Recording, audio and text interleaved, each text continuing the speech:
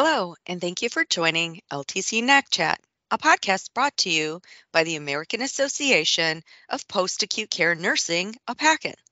I'm your host, Amy Stewart, Vice President of Education and Certification Strategy for APACN. I am here today with Jesse McGill and Jennifer LeBay, Curriculum Development Specialists with APACN, to discuss highlights from the 2022 APACN conference that was held last week in Las Vegas. I'd like to thank all of our conference sponsors and business partners for supporting our conference, especially our presenting sponsor, Inovalon.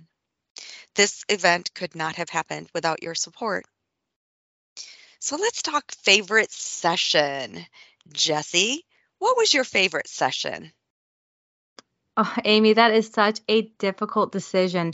There were so many great sessions at conference this year, but since I am a learner, I really have to pick two sessions that really had some great knowledge nuggets that I took away from. The first session was Managing Managed Care, which was taught by Maureen McCarthy. And this session provided some great tips on how to be successful working with managed care companies, how to use the contract to your benefit, and really knowing when you need to kind of push back on some of those managed care decisions and be that advocate for your residents. So just some great tips with that session. And the second session that really stood out to me was Who Holds the Aces, taught by Megan Ussery. And this session really focused in on really benefiting the PDPM reimbursement for your Medicare residents. And one of my key takeaways from this session was understanding therapy documentation and the collaboration that therapy has with PDPM and the nursing home staff so that we're working together and not having to go in and really fish out all the information from therapy, but working together to understand what the documentation means that therapy puts in their notes and how that translates to what can be captured on the MDS. Jen, what about your favorites? Well, thank you for having me, Amy. I also had a difficult time choosing because there were so many great sessions, and I wish I could have gone to all of them. But I also enjoyed a therapy-based presentation. This was Falls Management and Cognition, which was put on by Josh Harp and Mark Cifarelli from Legacy Healthcare. And they had some really awesome care planning touch points that as a nurse, I never really thought of because my background obviously is in therapy, and he was talking about vestibular changes and how incontinence and vestibular changes can be related because of dehydration and lack of fluid. And there were some really great takeaways for care planning related to that. So it really brought it full circle that it wasn't just, the typical fall risk things that we think of with incontinence, like slipping and falling or urgency to get to the bathroom, but it can impact other areas that also have a huge impact on fall. I mean, think about when you have a cold, when your ears are blocked up and you get dizzy. He really talked about those vestibular changes, and I thought that was fascinating. And he had some really great care planning points. They both had some great care planning points also about cognition and the amount of time that residents take to respond, and how if you keep asking the same question, it resets their time to respond. And I found that very interesting as well. I know when we're teaching about MDS and completing the BIMS, one of the items is that you have to give them 30 seconds to respond. And that's a long time. When you sit for 30 seconds of just silence, waiting for that response, you're thinking, oh, they didn't hear me, or, I'm just sitting here, or do they even know I'm still here?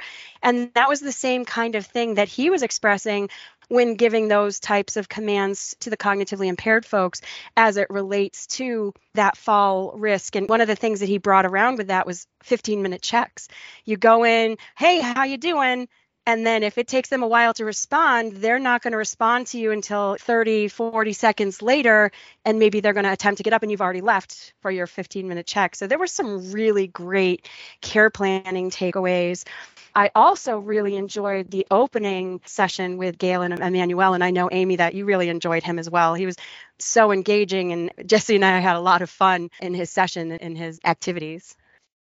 Before we talk about Galen's session, because you're right, Jen, I absolutely love Galen. I am a Galen groupie, there's no doubt. I want to share with our listeners another good educational session that we had, and that was the one brought to us by Janet Feldkamp from Benish Law. And Janet is a nurse and an attorney, and I love her take on handling survey and all of the survey issues that she was highlighting in her presentation. But as you said, Jen, my favorite, I loved the opening catalyst session with Galen Emmanuel. He talked about culture and emotional intelligence, and then he had some creative examples and activities that he used with the audience. So let me start with you, Jesse. Jesse, what did you learn from Galen's session? Oh, you're so right, Amy. What a fun session to be part of. I think one of my biggest takeaways from the session was what we say and what we do makes a difference. And it's small things. It's the way we engage with other people, whether we are doing it in a positive manner, a neutral manner, or a negative manner. And when I really thought back to just engaging, and I know this session was really on a culture change and working with your peers and staff members, but I even brought it down to the resident level with how we engage with the residents and how we greet them every day, and whether we are doing that in a very positive, encouraging manner with a smile and really engaging with that resident, or if we're just neutrally saying a general good morning to a resident and not really engaging with them, just the difference that that could have on that resident's day to really start it off on that positive note. But there was so much power just in a really short period of time that I connected with that really opened my eyes to how big a small adjustment in how you react to somebody, just making sure you're engaged and being positive with that interaction can really have a difference on that person's day. I agree. One of my favorite parts was when we did the group activity where no matter what the other person was bringing on a picnic, and I know for the listeners it's going to be a little confusing, but you had to say yes no matter what they were bringing. And the animation in the other person's face, I found to be so engaging. Every time you'd say yes, the other person that you were engaging with became so much more engaged. So I just loved that piece of it. Jen, what was your favorite part of Galen's session? Well, kind of to tag on, it's that engagement. And I kind of related it to, because I'm, a NAC by heart, relating it to doing that and doing the assessment and doing the scripted interviews.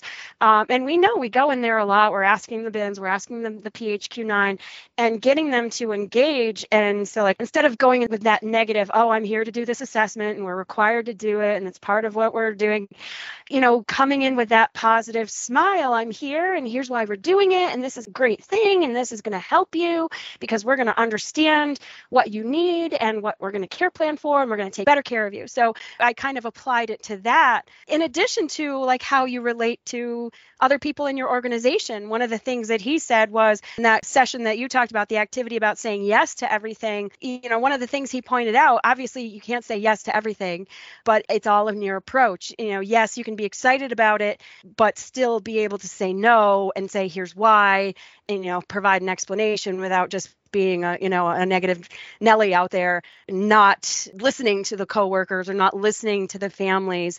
And I think it would have a huge impact on the overall culture with the families, with the residents, with the coworkers, with surveyors, with anyone coming into our facility. Great summary of his session, Jen. Thank you very much for that. I've been attending our association's conference since 2010, and I've learned so much every single year. There's always takeaways. Can you ladies share with our audience what are some of the benefits of attending? Like you, Amy, I've been coming to conferences for quite some time. I think my first one, maybe 2007, 2008. And it's just, I've always enjoyed being with my peers and hearing different stories about what's going on in different parts of the country or different sectors. From when I was, a new MDS coordinator way back at my first conference to now, I'm always hearing new things and different things about, oh, this is a good idea. Oh, we should take this back to our building. And I always have, how they always give you the pads of paper, little 3 folds of paper at your sessions.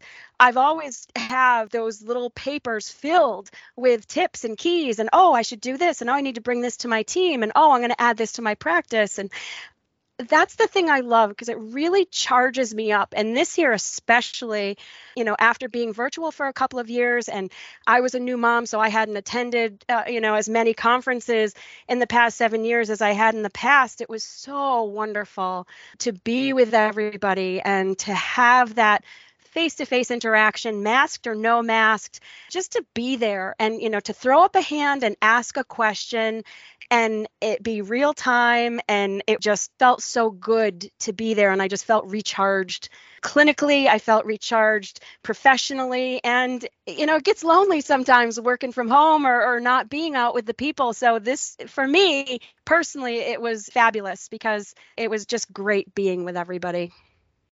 I love that. Thanks, Jennifer. Jessie, how about you? One thing that I noticed, especially as Jen said, coming back after 2 years of virtual conference, we have that education piece, and I'm a learner, so I love getting more education. I love hearing other people speak on different topics and all those little takeaways that I can get. But the big difference this year, after being virtual for 2 years, is connecting with people. I was able to talk to so many different members and attendees at the conference and really hear about their stories and experiences and talk about different situations that they've had and difficulties they've had with MDS coding or making skill decisions, and just a vast majority of different discussions and different situations that our attendees have experienced. And being able to sit face to face and have conversations and talk to people and really just relate to people and make that connection and have that networking so that you have more people on your side to reach out and talk to, ask questions to, because as a nurse assessment coordinator, oftentimes you may be the only one or one of very few people in your facility that understand exactly what you do with the MDS and how the coding applies. And being able to make those connections at a place like the Packing Conference and connect with other NACs and have that person to go to, that is really a valuable piece of the conference, and just reaching out and getting to know so many other people that share your experiences and speak your language, especially when you talk about REI and PDPM. It's a language that a lot of other people don't speak. So for me, one of my best benefits of conference was really making that connection with other people. Thank you both for joining me today and sharing insight about the 2022 APACN Conference with our listeners. I hope that many of you can join us next year. We're not sure where we're going yet, but we will be letting you know in the future. So stay tuned to the APACN website for more details. Thank you for joining us today. For more resources and tools for nurse assessment coordinators, please visit our website at www.aapacn.org. To ensure you never miss an episode, subscribe to the LTC NAC Chat podcast. Heard the news about how you can improve quality care and increase efficiency with Ability?